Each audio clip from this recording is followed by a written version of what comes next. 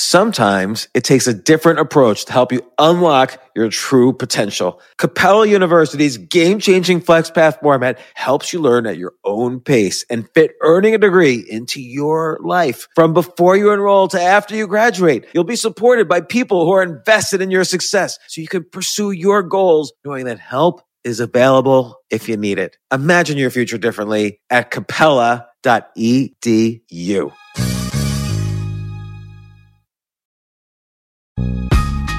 This isn't your average business podcast, and he's not your average host. This is the James Altucher Show on the Choose Yourself Network. Today on the James Altucher Show. When you look at someone in the eyes, it's permission to ask a question or to engage in a conversation. So for the teacher to look in my eyes or a fellow classmate to look in my eyes in relation to anything to do with studies would be traumatic. Particularly if the teacher, because maybe she's going to call on you, come to the board and write the answer. Yes, exactly.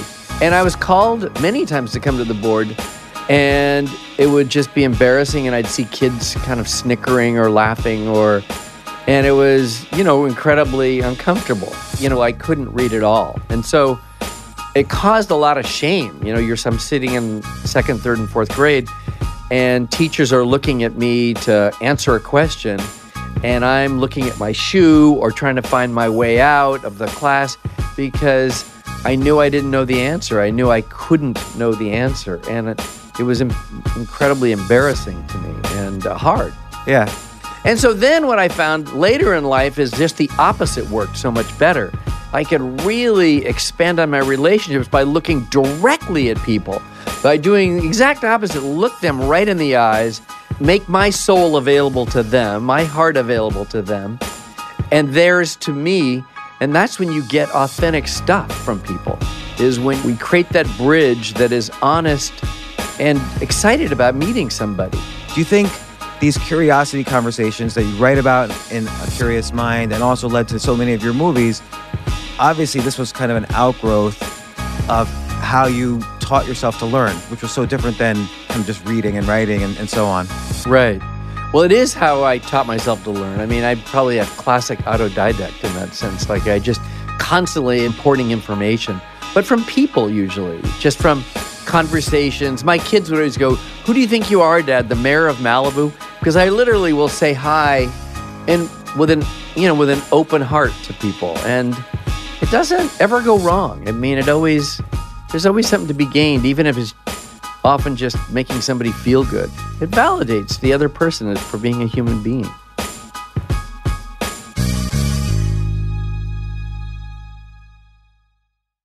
They're sort of like channeling the collective consciousness or something, aren't they? Or what are they doing? Well, with Richard Pryor, he made that switch in his career, I think in the late 60s, from kind of safe comedy to, really? Hey, I was born in a whorehouse, and then this happened. And it just went, it was like the reality comedy. Want me to tell you a crazy Richard Pryor story? Yes. Not on for this. I'll tell you my Richard Pryor story on this thing.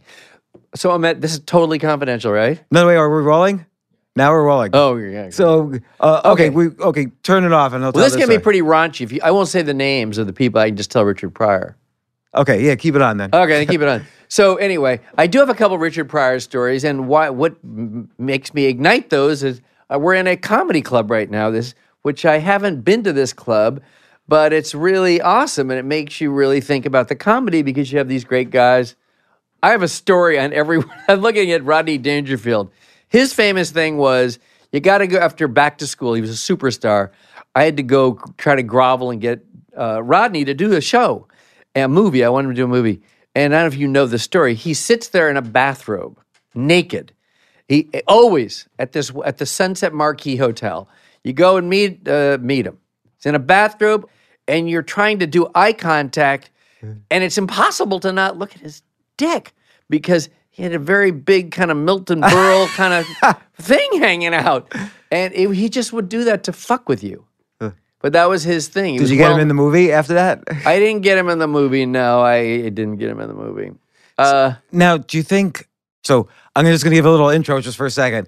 Brian Grazer, one of the top producers of all time in Hollywood, ranging movies from Splash, which you mentioned, to Apollo 13, to A Beautiful Mind, which you won the Oscar for Best Picture, to one of my favorite movies, 8 Mile, and another favorite movie, Blue Crush, and my favorite TV series, Arrested Development, and other great TV series like 24, Empire, blah, blah, blah. Do you get tired of people introducing you like this? Like, you've kind of created my culture that I grew up in. And as an adult, because most of these movies were like 8 Mile, just like changed my life, that movie. Wow, thank you. Thanks. No, I definitely don't get tired of it. And every conversation I have with anybody is always a new experience. And I was just watching you, and usually people read it, but you had them right in your mind, which I was really impressed. Thank you. Yeah, I had what?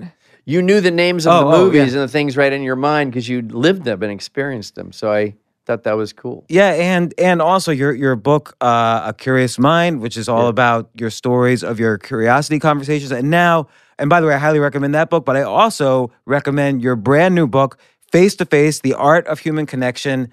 I don't want to say it's a continuation of A Curious Mind, because I think the focus is slightly different, but just all of your stories in there are so great. Again, it's stories of this culture as it's grown around us, and you've kind of been in the center of it all. So it's fascinating not only to see our culture from your perspective through these stories, but also how you put yourself. It was active engagement that you put yourself into these stories, into our culture, and that's what the Face to Face and the Art of Human Connection refers to, is how you did it, and it's fascinating stuff. Thank you. Thanks. So this is just an intro about why you have Don Rickles and Tom and all these people at your weddings, and and Eddie Murphy, and So what's a Richard Pryor story? A Richard Pryor story was this. I had a project right after my first real big hit called Splash. It was out in 1984. It's Tom Hanks, which you knew from Bosom Buddies, and Daryl Hannah. So now I've got some juice and I can meet people. But Richard Pryor was the gigantic star. And I had a project written by the guys that, really did the comedy stuff on Splash, named Lowell and Bablu. It was called Happy Hour. I wanted Richard Pryor so badly. I didn't know Richard Pryor, but I knew his lawyer because he had no agent. He didn't trust agents, didn't trust anyone except this one lawyer. Bottom line is I submit the script called Happy Hour to Richard Pryor, and I hear from the lawyer, Skip, he kind of likes it, give him a little time. And I keep getting the same thing from Skip. I think he likes it. Maybe you guys can meet. And this is going on for now months. And it occurred to me, I had this moment, I thought, I don't think Richard Pryor reads at all, which I'd heard a little bit, but I started to think that's probably true. So I say to Skip, look, I know Richard read it. I know he read every word. Let me go just meet with them, only because I'm going to pitch out my take. So he doesn't have to talk. He doesn't have to, talk about the script or anything like that. And Skip arranges for me to meet Richard Pryor. Richard Pryor has a gigantic office on the Columbia Pictures lot. And it was previously occupied by the chairman of Columbia. Her name was Sherry Lansing. She became chairman of Paramount. And he's in this giant office, and there's 4 huge couches that could seat like 30 people. He says quietly, sit down. I sit down because he spoke quietly unless he was on stage. I sit down like this. He sits down right next to me. Our shoulders were touching. I'm so scared. Like, I'm thinking it's Richard Pryor. And I pitched him the entire movie. I told, literally every scene, all the lines. I told the story of the movie Happy Hour, shoulder to shoulder for about an hour and 15 minutes. Good story. And he said yes. Said he'd do it. I got him to say, he said yes. But it was just super uncomfortable because he sat there and just stared at me like this. Richard Pryor for about maybe an hour and a half. But when you were saying about Richard Pryor reminded me of your own battles as a child with dyslexia. You had acute dyslexia. You had a hard time reading. You weren't getting good grades. But I find a lot of people that come on this podcast have suffered from dyslexia. Wow. And I wonder if on that level you maybe connected with Richard Pryor. I don't know if he has dyslexia, but the way you just described him, perhaps he did. I think he probably did as well. Because I couldn't read, in elementary school, I couldn't read at all. I couldn't look at a sentence and know what the sentence said. I couldn't read the words. I couldn't sound them out. I could not learn how to read at all in any form. And so it caused a lot of shame. I'm sitting in second, third, and fourth grade, and teachers are looking at me to answer a question, and I'm looking at my shoe or trying to find my way out of the class. I have to use the bathroom because I had to, like anybody, shame avoidance, in that I knew I didn't know the answer. I knew I couldn't know the answer. And it was incredibly embarrassing to me and hard. And so I later, once I was able to, in sixth grade, I could spell and read a little bit. But once I was able to read, which was after the sixth grade into junior high and then high school, and of course college, I found that just the exact opposite. Instead of looking away from people, oddly enough, that's exactly what, as you've referenced, Eminem. Eminem couldn't look at the audience at all. He had to look away, and remember he vomited in the bathroom and everything because it just caused him so much anxiety because early trauma caused him that anxiety, so he couldn't look at people. I didn't have that because I wasn't performing in that way, but I really didn't want to look at anyone in the eyes because that would mean, okay, I can talk to you. When you look at someone in the eyes, it's permission to ask a question or to engage in a conversation. So for the teacher to look in my eyes or a fellow classmate to look in my eyes in relation to anything to do with studies would be traumatic. Particularly if the teacher, because maybe she's going to call on you to come to the board and write the answer. Yes, exactly. And I was called many times to come to the board, and it would just be embarrassing, and I'd see kids kind of snickering or laughing, and it was, incredibly uncomfortable. And it was incredibly uncomfortable. So I had to find ways to get out of that, be resourceful, find ways to get out of being picked. So what? Oh, sorry. Go. And so then what I found later in life is just the opposite worked so much better. Is that once I could read a little bit, I could really expand on my knowledge base and also expand on my relationships by looking directly at people, by doing the exact opposite, look them right in the eyes, make my soul available to them, my heart available to them, and theirs to me. And that's when you get authentic stuff from people, is when we create that bridge that is honest and excited about meeting somebody. Because you grew up with dyslexia and not, you had to be verbal in different ways, like through conversation and through storytelling, even in order to understand something. We remember the things that are stories. Yes. And so that's presumably how you learned in different ways from many of your peers at school or in your first jobs or whatever. Do you think these curiosity conversations that you write about in A Curious Mind and also led to so many of your movies, obviously this was kind of an outgrowth of how you taught yourself to learn, which was so different than kind of just reading and writing and so on. Right. Well, it is how I taught myself to learn. I mean, I'm probably a classic autodidact in that sense. Like I just constantly are importing information, but from people usually, just from conversations. My kids would always go, "Who do you think you are, Dad? The mayor of Malibu?" Because I literally will say hi and with an open heart to people, and it doesn't ever go wrong. I mean, there's always something to be gained, even if it's often just making somebody feel good. It validates the other person for being a human being. Do you think it's gotten a lot easier as you've gotten older and your careers obviously become much more expansive and so on? So like when you were first starting these curiosity conversations, what was the hardest conversation that you tried to get? Well, I've had so many. I mean, Jonas Salk, who is the father of the polio vaccine. A great story about him, by the way, in this book. Yeah, thanks. So he was really hard in that, well, first of all, you have to learn about the person you're going to meet because, you're going to have to understand some part of the language of, in the case of Jonas Salk, medicine and chemistry and physics, and he lives in that space. So therefore, you have to know it enough that you understand the internal operation of what that is. So, like, in other words, when I tried to learn about show business, I couldn't understand the engine of show business until I could get through understanding the language. And once you understand the language, you decode that or demystify a language, whether it's medicine or entertainment.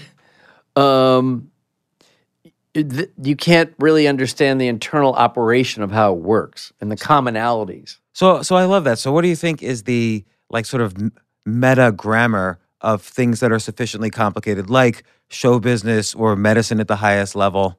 Like, are there kind of common points that you see across all these different industries?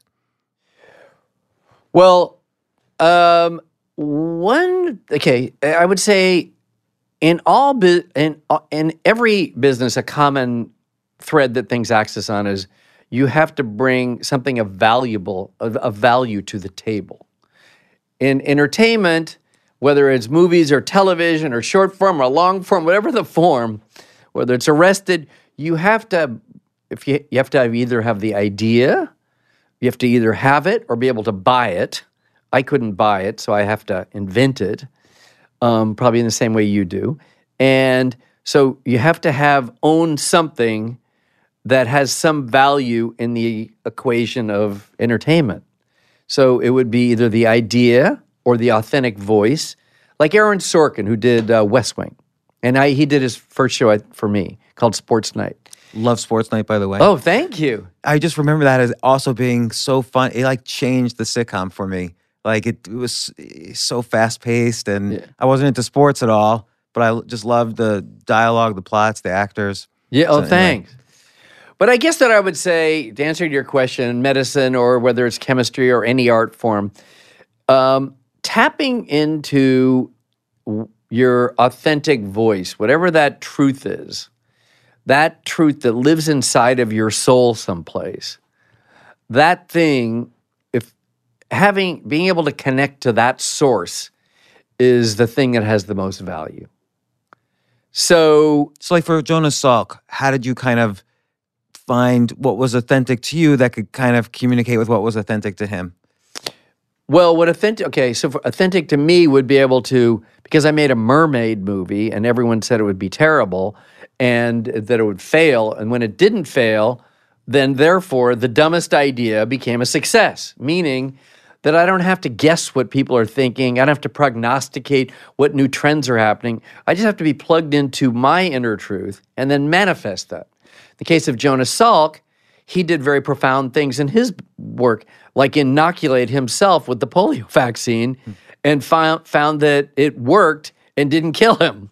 So, I mean, other people tried things like-minded to Jonas Salk, but he was unique in not only it's not always just the smartest person, it's often it's like the most original execution of something. So Jonas Salk had the most original execution of something that was in medicine. My friend Eric Kandel, who won the Nobel Prize in 2000 in medicine for memory, his thing was kind of simple if you read about it. A lot of these Nobel Prizes, they're simple things. Or Carrie Mullis for finding that letter, finding the way to reproduce your DNA into a large enough quantity that you can read every letter in the million letters in your DNA code. So, but his was pretty simple. He was kind of I don't want to say, but he was a unique guy, but you wouldn't say that, you would not have characterized him as like a genius in multiple areas. So he had one thing, and that one thing was profound. Case of, even in our movie A Beautiful Mind with John Nash, this game theory, the Nash's theory of equilibrium, and it was ultimately, like in these game theories, and particularly Nash's, was a pretty simple thing. And we demonstrated it pretty simply with picking girls in that pool hall, right? Drinking in a pool hall. So it's really just finding the simplicity in something deeply complex, embedded into something completely complex. It's finding that needle in the haystack, which is cliche, but it's finding that and being able to pick it out, then understanding how to use that, how to make that an application for something. Yeah, like you And so that's what I do, like in the movies that I do, like I try to do that. like you were talking in this book about Splash and how you pitched it, and of course, in any pitch, it's storytelling. You're describing the story, and there's lots of different ways to tell a story.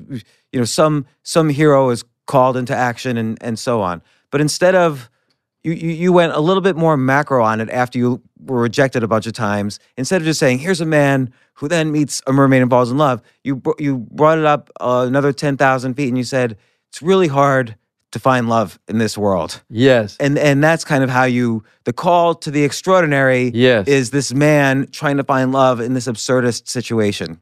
Exactly. That's really well said. It's exactly right. After failing over and over again at selling the story, I realized I got to bump it up to I have to change my pitch and I have to elevate it and tell it from a different perspective. Forget the story of a man and a mermaid and all that stuff. It's, what if you're a guy that is succeeding at a lot of things except one thing? You're handicapped by one thing. You're a good-looking guy. You own a produce company. You've got, cool life. With the exception of one thing, you haven't found love. You're trying like hell to find love, and you can't make that happen, that connection. Is it me? Is it them? Why am I out of alignment with the world on this one thing? And then you bump it up to a higher level, and you say, everybody roots for love. Everybody.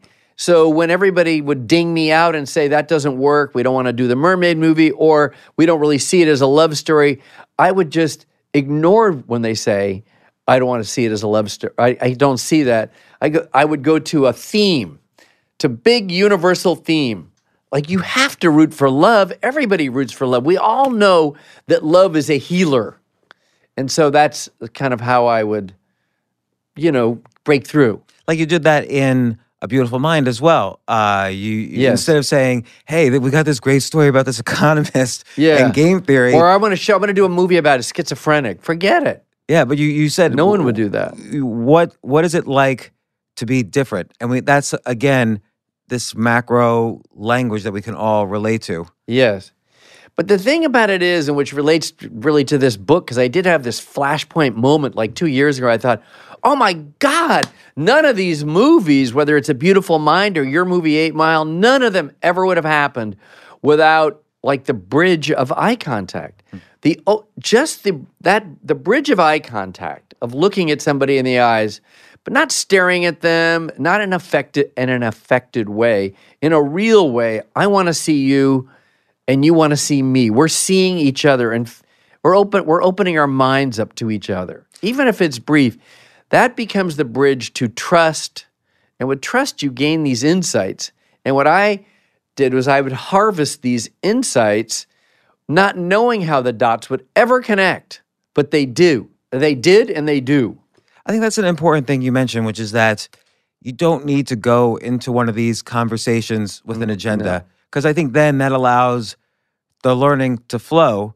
But at the same time, it's a little harder then to provide value when you bring someone into one of these conversations. Like, how do you, because there is no agenda. You're not saying when you had Marshall Mathers, AKA Eminem, in your office for the first time, you were having one of these conversations. Yeah. There wasn't necessarily the agenda, let's make a movie. And how do you, so you weren't necessarily offering value right at that moment. Yes, yeah. Well, I always, when I reduce that, what I say to myself is, I have to make this the best date for the person that I'm inconveniencing. So whoever I'm asking to come, whether it's, Shelley Glasgow, who also won a Nobel Prize for reducing the 4 forces of nature to 3 by saying there's this force called electroweak. And I spent 5 hours with this man. I found him so interesting. I was going to go to the Galapagos Islands with him, just because he said, let's do it. Now he's going with other scientists. But basically, what you have to do is you have to make it their best date. You have to come to the table with little treasures, like pieces of information. Did you know this, Marshall? Or did you know that, Marshall? Or Shelley, did you ever go to the Galapagos Islands? I said that, and he said, well, I'm going with National Geographic, but we're using their boat, and we're going with a group of other scientists. Would you guys like to go? I said, I'd like to, but I didn't. I really regret not going on this one trip. And I'm pretty spontaneous. When you read this book, you'll see a friend of mine said, do you want to go to Dakar? I didn't know where it was. I said yes. And I didn't know Dakar was in Senegal in Western Africa. But I'd said yes, and I went. I was super glad I went too. So you were describing this first meeting with Eminem, and Yeah. he wasn't looking at you, and you're having a hard time connecting. And as the meeting was winding down, you asked this odd question to him. At least I thought I would not have thought to ask this question. You said to him, "Do you animate?" Yeah. And then kind of, I don't know why or how that seemed to break the wall, and then you guys started talking. Why did you ask that particular question? Well, I was incredibly desperate. I was really desperate because I'd sat with him. It felt like an hour, but it was 30 straight minutes. And he wouldn't look at me at all. He just looked forward with a kind of a icy glare.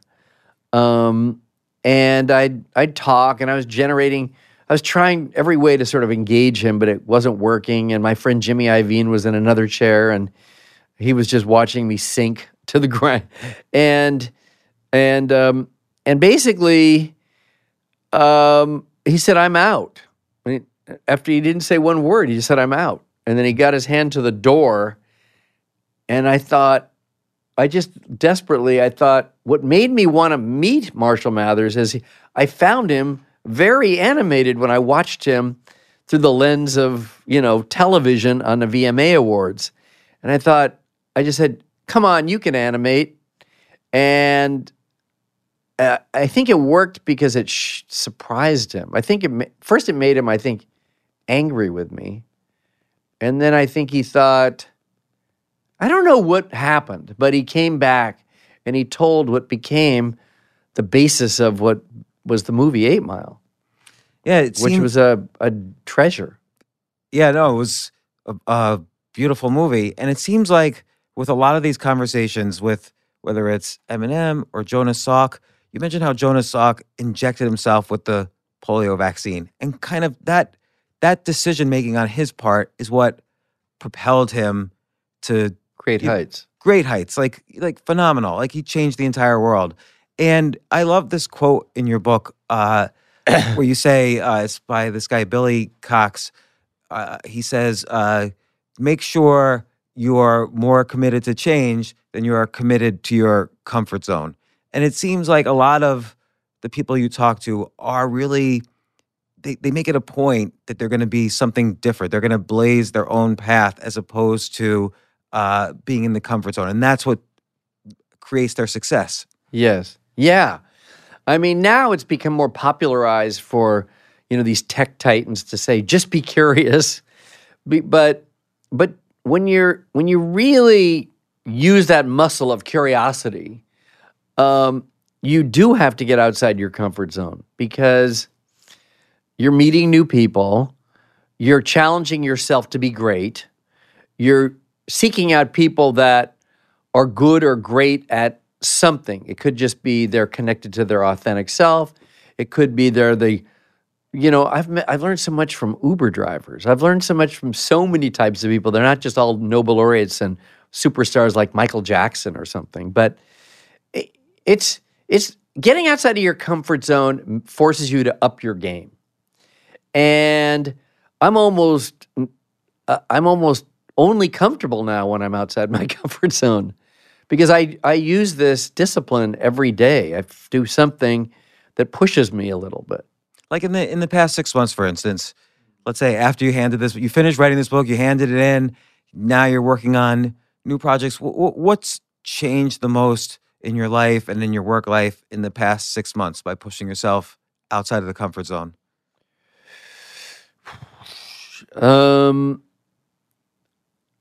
Well, I don't know exactly. You have to help me with that question. But the first thing that comes to mind is I make I'm building my company Imagine, and there's probably a better answer than this, but I'm building my company Imagine. Therefore, we've bought other companies. We've created a documentary division. I have a content accelerator that's modeled after Y Combinator, which is a tech startup accelerator. So I'm doing a tech company, but it's an accelerator that helps democratize voices, enable voices from all over the world to have a chance to be in Hollywood. So where they don't have to just struggle and be a million miles away and never get in. Yeah, no, this does answer the question, because for whatever it was, 30 years or so, more than 30 years, you've had Imagine Entertainment with Ron Howard. Yeah. And I will say, again, just from a 30,000 foot perspective, not knowing anything, the problem you probably had with Imagine is that it was so closely identified with the two of you. Yes. So probably when people were trying to say, well, what's the value of this? If Brian and Ron shut the lights out at night, there's no value. Yeah. So now probably the thing that's changing, what you just described to me, is you're trying to figure out how to create equity value that goes beyond you if you're not there. Yeah, we're trying to find mini-me's. No, but I said that jokingly. At least streams of income that could live beyond. Yeah, I shouldn't have said that, because you were like on a good path, actually. I love it. Because, I'm so proud, actually, we have super smart people running like our documentaries. So the president of documentary, we have 15 documentaries that are being made. One is opening the Toronto Film Festival on Robbie Robertson and the band with Bob Dylan. There's another one actually in the film festival that's very central called Dads, about what it's like, all versions of types of dads, where we interview them. I have to see that.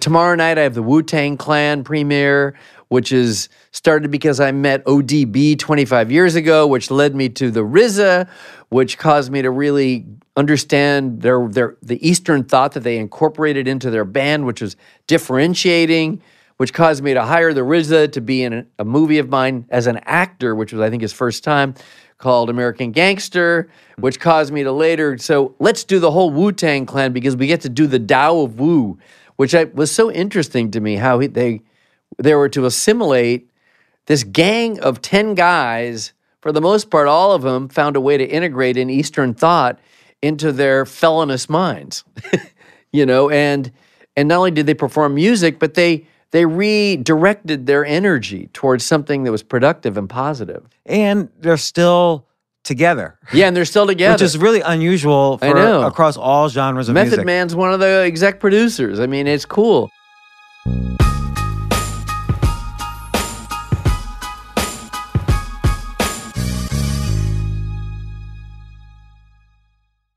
Going back to your original thing, it's like the guy I'm super proud of the people that run our divisions. Justin Wilkes and Sarah Bernstein run the documentaries. Then I have someone I just saw this morning. His name is Tony Hernandez, and his wife, Lily Burns. They have 16 shows on the air, like Russian Dolls. They have a bunch of Emmys coming their way. And I just was able to buy their company and be partners with them, and like, they could run our company. All these people are so super qualified. My TV division is really like young people that are like 40 years old that are killing it. In movies, I have a new person because I changed what was an old school vertical power structure to a horizontal structure, so that basically I just have one person, and then I pick people that are really super passionate, and I just bet on them. And I I put money on them. I pay for their office and everything, and I support them with all of my credibility and energy, and with money to build their careers. So I find it all really challenging and interesting, and you're right, it will further the legacy of what we've been doing for a while.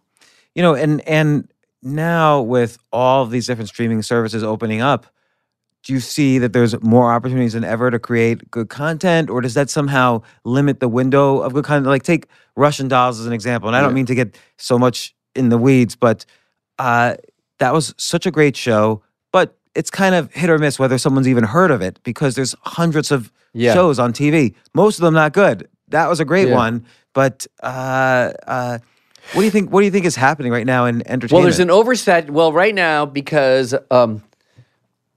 first of all, there's a consolidation of these platforms, right? So they just are, the big ones have gotten twice as big, And, but ultimately to direct myself to there's an oversaturation of content. There's so much content, it's hard to find anything. And after you're looking or trying to curate, what's going to be best for you, you're almost too tired to even watch it after you've done that. So it's more incumbent today than ever, more today than ever, to have sexy and original ideas that are going to break through. And that was always a strength of mine, actually, was prospecting unique ideas. Well, again, because it's so related to how you learned. So you needed story. I had to get people's learn. attention immediately, and they had to get mine. So getting someone's attention immediately was something I was kind of trained myself to do. So, like, if someone's pitching you a story, like let's take somebody who has recently pitched you. What are the elements are you looking for in them, in the story? What does get your attention, or what has? Well, I look at it like this. I always, I sort of transport myself to being like an assistant that works for 60 Minutes. And I'm working for one of those guys on 60 Minutes. And I only have a few minutes a week to get Dan Rather's attention or whoever was on that show. I have to say, did you know the following, Mr. Rather? And then you have to come up with like a did you know kind of a question that you know the answer to, but he doesn't. So if you can't pull that off, you shouldn't even be in the room, I think. And then you have to support it. You have to case build it when Dan Rather or, whoever it is, or you're working for Howard Stern for that matter. You have to then say, well, this is what it is, and this is why you've never heard of it. Or if they say, no, I heard of that, you have to say, but did you know they were all like millennials that did this? Or whatever. You have to game out your case so that it's proofed out, so it works, But for me, I like big subjects, like when we did you have to do these things well. When we did the Beatles, we did a documentary called 8 Days a Week. Now, we were close to failing at that, where I know that Paul McCartney and I also know that Ringo separately saw rough cuts and they were not happy with it. But then I thought, Ron, we're both, he was primarily doing it, but I thought, we cannot fail at this. This is a big subject. So if you fail at a big subject, you're screwed. But if you win at a big subject, everybody pays attention, and we all won Grammys for doing that.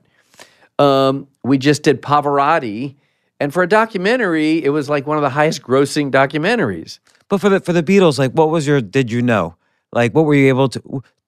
Imagine it's you talking to the audience through that documentary. Okay. What was your did you know? Well, okay, so 8 Days a Week was about their touring years, when they were on tour. What I think the key thing was, did you know that the Beatles all had an equal vote? And if they didn't all vote for a song, it didn't happen.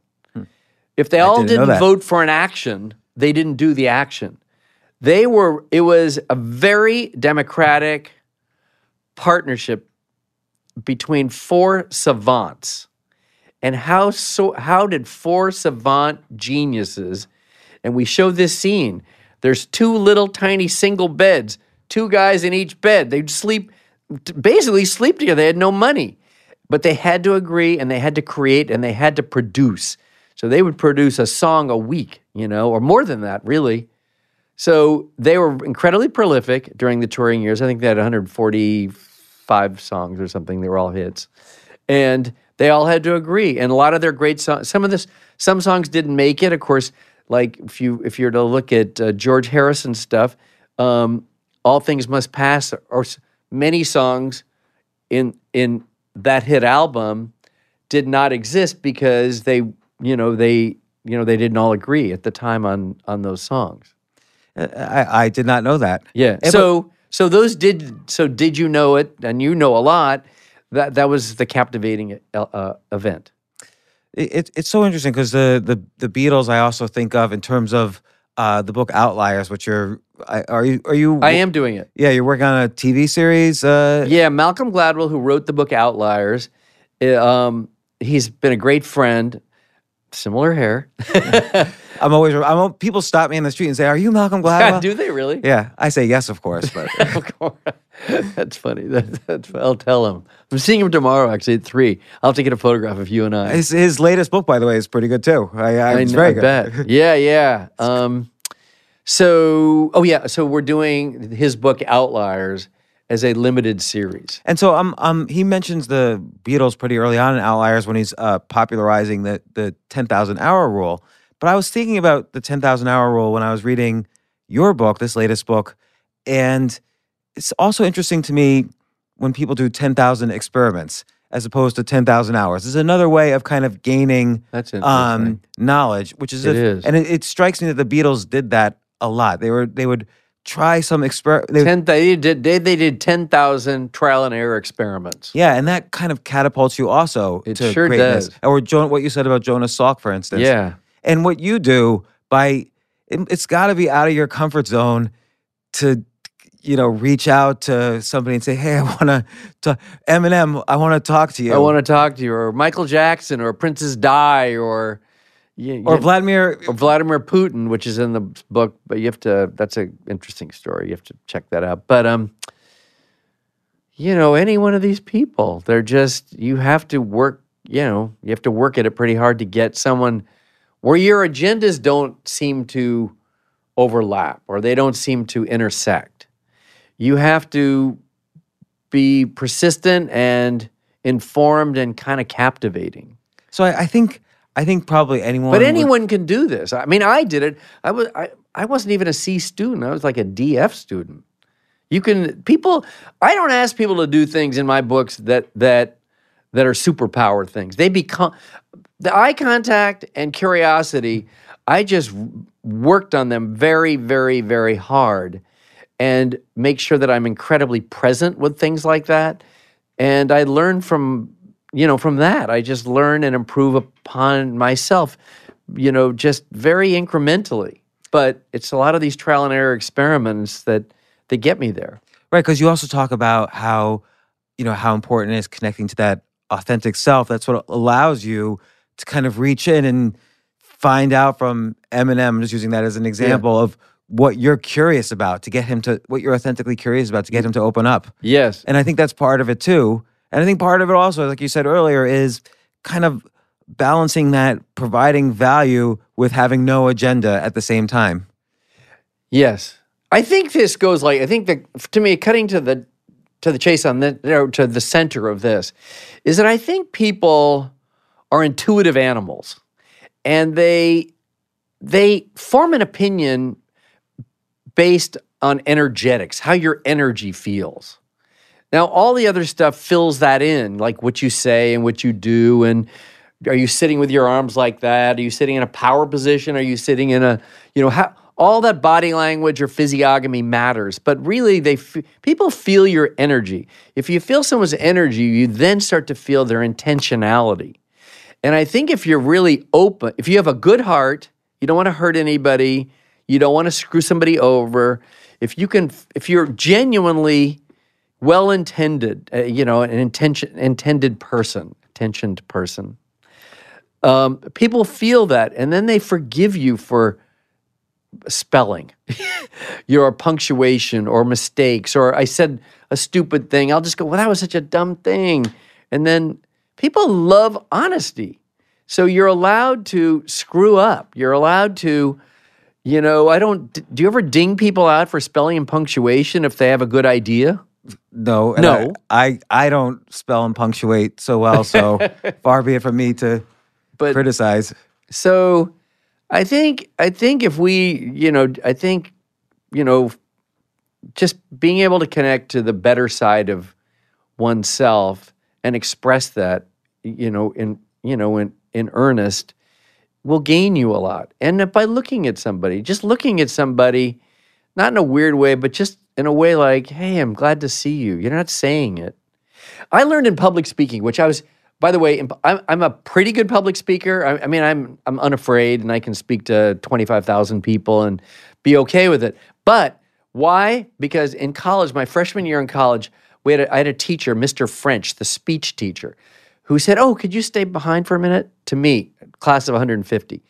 He said, "I've never done this, but I'm going to recommend you drop out of college." I go, "Wow, okay." And he said, I feel pretty strongly after being with you that this is just shouldn't be your route. I think going to an occupational school, dropping out of college is going to be better suited for you." And I thought, wow, that's pretty hardcore. That's pretty cold. But later in life, I thought, I'm going to try to master this somehow. And I make lots of mistakes when I public speak, but people, they feel you, and they feel goodness, or they like the basis of the story. Most importantly, if you go out, and you probably know this too, because you public speak yourself, if you go out offering people thanks, you're grateful to be there, and you go, "Thanks for coming here." If you just say that, it's going to it helps everything. It just related to that too, and I'm not saying anything you don't know, but I find it's always very helpful to call out what the crowd is thinking. So if you make a mistake, that'd be amazing. Like if you make a mistake in your talk, the crowd's thinking he just said this. Yeah. And if you call it out, like, "Oops, I said that," then they're all going to laugh, and then you move on. Yeah, you're 1,000% right. My wife Veronica periodically would go with me to some of these times where I speak. And recently, I think it was at Summit, the Summit series. It was at L.A. downtown, and I was asked a question, and I know I was telling a story. And then I actually said I lost track of where I was going, so I said, I have no idea what the question was. And everybody did. They thought that was kind of funny, but it was really honest. I completely forgot what the question was. And I think having that almost like childlike honesty is very important. Like we mentioned Putin before, and you flew all the way to Moscow because you thought you were going to be meeting him. I won't, no spoilers, but there was a moment in there where things could have changed radically if you kind of went along with certain things that were being told, and instead you were like, no, you had to be honest. You said exactly what you were there for, and things went a different route. And because I could see that nobody was going to save me, so I had to save myself. But also you had to be honest in a situation where probably a lot of people, after making that trip and doing all the things you did, probably wouldn't be honest. They would probably say, okay, somehow some white lies are being set up for me to get something I want, so I'm going to just ride with this. Probably a lot of people would go that route. But you were like, no, and I always think it's very important that even the small honesties lead to the bigger honesties. Yeah, that's very interesting. But but you kept to that core, and so that altered what happened on that trip. Yes, exactly. Well, did you consider, going along for the ride with what everybody else was saying? No, I didn't consider going along with the ride. I didn't consider that. I was sort of too scared to say anything. It was more like I looked in the room with a couple of the people that brought me there. I was thinking they would speak up and save me. But then I realized they weren't. And that's when I thought, I can't go through with this because that lie will lead to a bigger lie, which will lead to a bigger problem. No. So I didn't. I knew something had to change. Did you ever find yourself in a situation where, like when you're persuading, so you to make a movie or a TV series, and you're the producer, you have to convince so many people to share in a single vision. You have to convince writers, actors, directors, the crew, the investors, the studios, the audience. Where are there ever little compromises that you make along the way, or what has sort of kind of bothered you sometimes about the process? Well, okay, so the process of making a movie or a television show is a really, it's a very long, it's a long journey. And you start with an idea, so it's not even written, and it's completely amorphous. It's like a gas that you're trying to eventually wave some magic wand and it becomes a solid, right? It's just vapor. So you have an idea, and then you're trying to get a lot of people to believe in this idea. So that's what I would do. Is I'd try to create words, passion, fortified by passion, to get an important writer or important director or an actor or all of them to believe, to follow you on this path, out of a foxhole onto the field, So it's hard. You have to be, you have to evangelize your passion, your vision. It must be frustrating because actually so few things get made, and you've made so much. And I have made so much, yes. I mean, and given that there's tens of $billions being poured into content now, it still seems just as hard to get things made. And it almost seems like the math doesn't add up. It's so hard to get things made. Yeah, it's true. Well, I mean, if the platform is prescriptive, they tell you to do something, and I guess you could fill the order, like a pharmacist. But I try to, because they're all so hard. Even if you get the yes, then it's hard to make it. Then it's hard to have it be success. Then you have to market it. You have to make it distinguishable.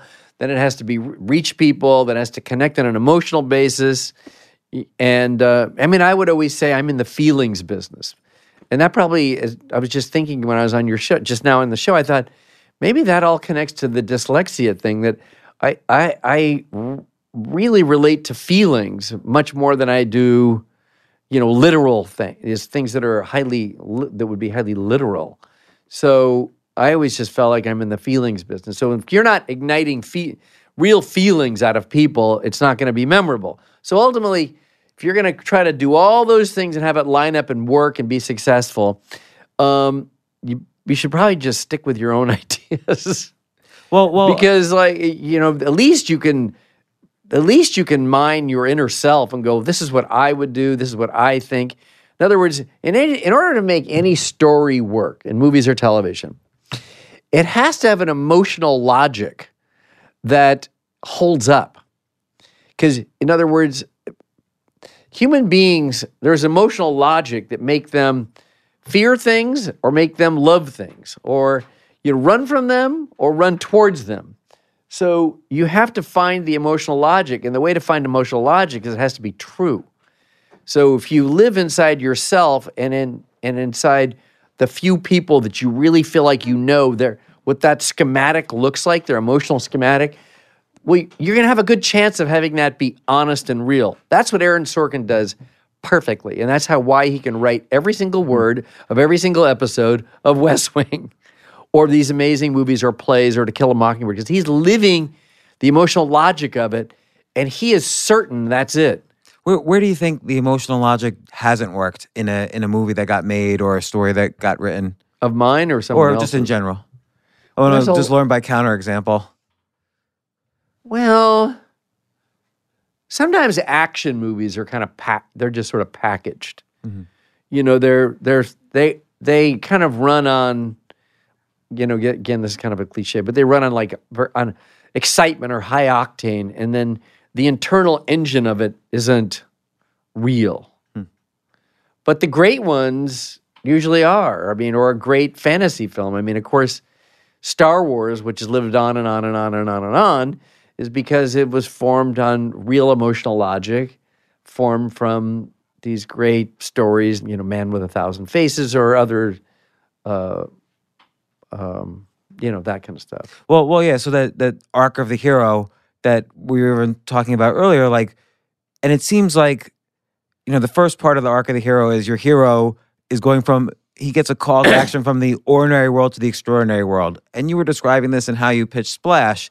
It almost wasn't quite extraordinary enough that Tom Hanks met a mermaid. It had to be more extraordinary or more kind of global. He had to fall in love with somebody in a very difficult world for doing that. Yeah. And you had to find the right arc to get people on board with your vision. Yeah, I did. Yes. Yeah, I did. But the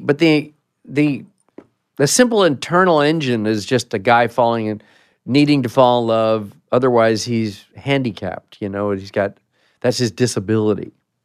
is that he's got everything is working, all his material world is working, but he can't. But love is fundamentally the most important thing, one of the most important things there is, and he can't achieve it, and so therefore he's kind of broken.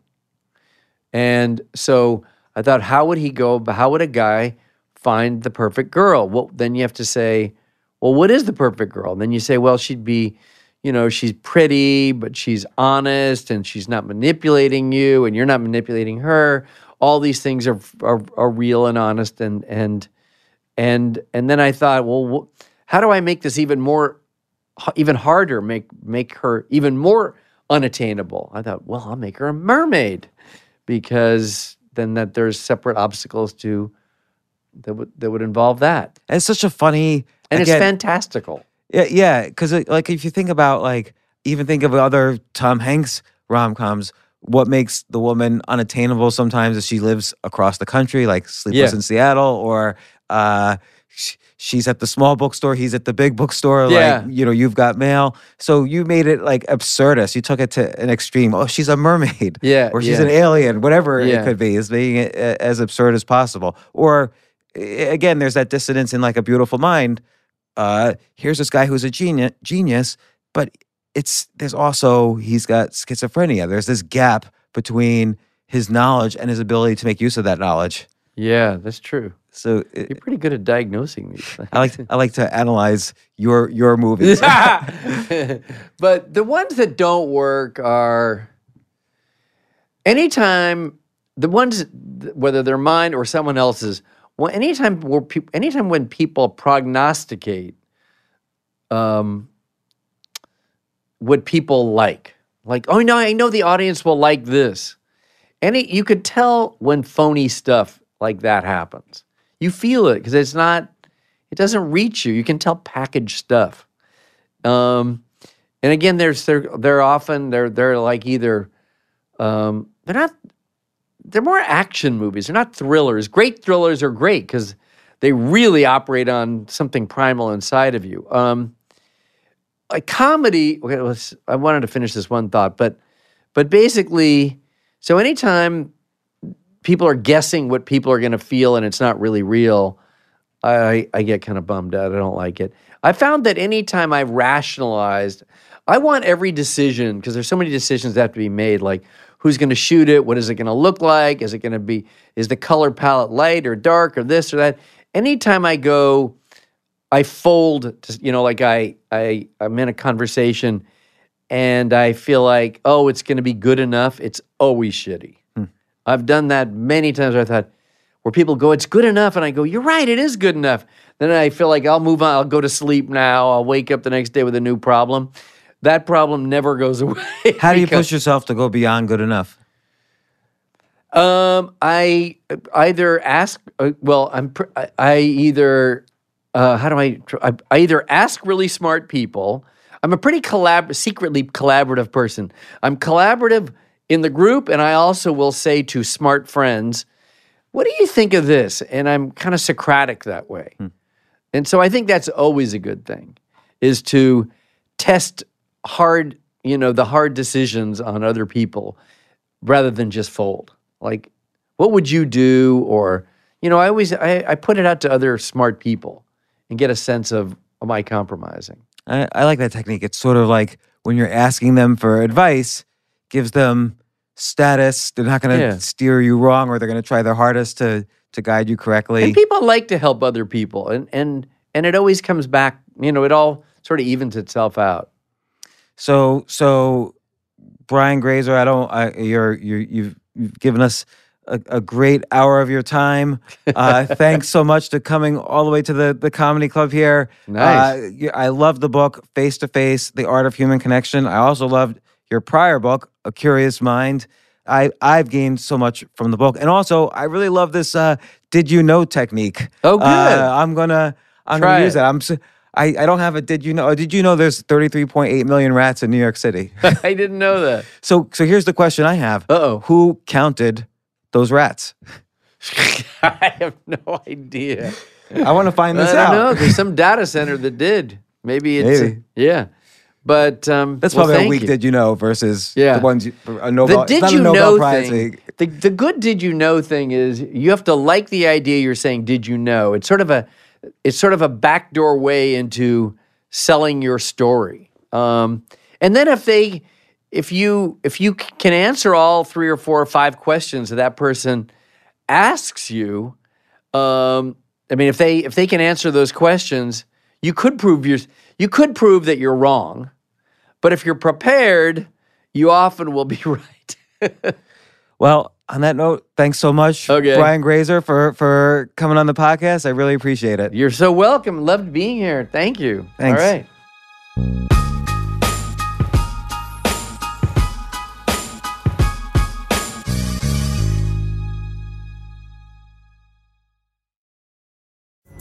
Pulling up to Mickey D's just for drinks? Oh yeah, that's me. Nothing extra, just perfection and a straw. Coming in hot for the coldest cups on the block. Because there are drinks. Then there are drinks from McDonald's. Mix things up with any size lemonade or sweet tea for $1.49. Perfect with our classic fries. Price and participation may vary. Cannot be combined with any other offer. Ba-da-ba-ba-ba.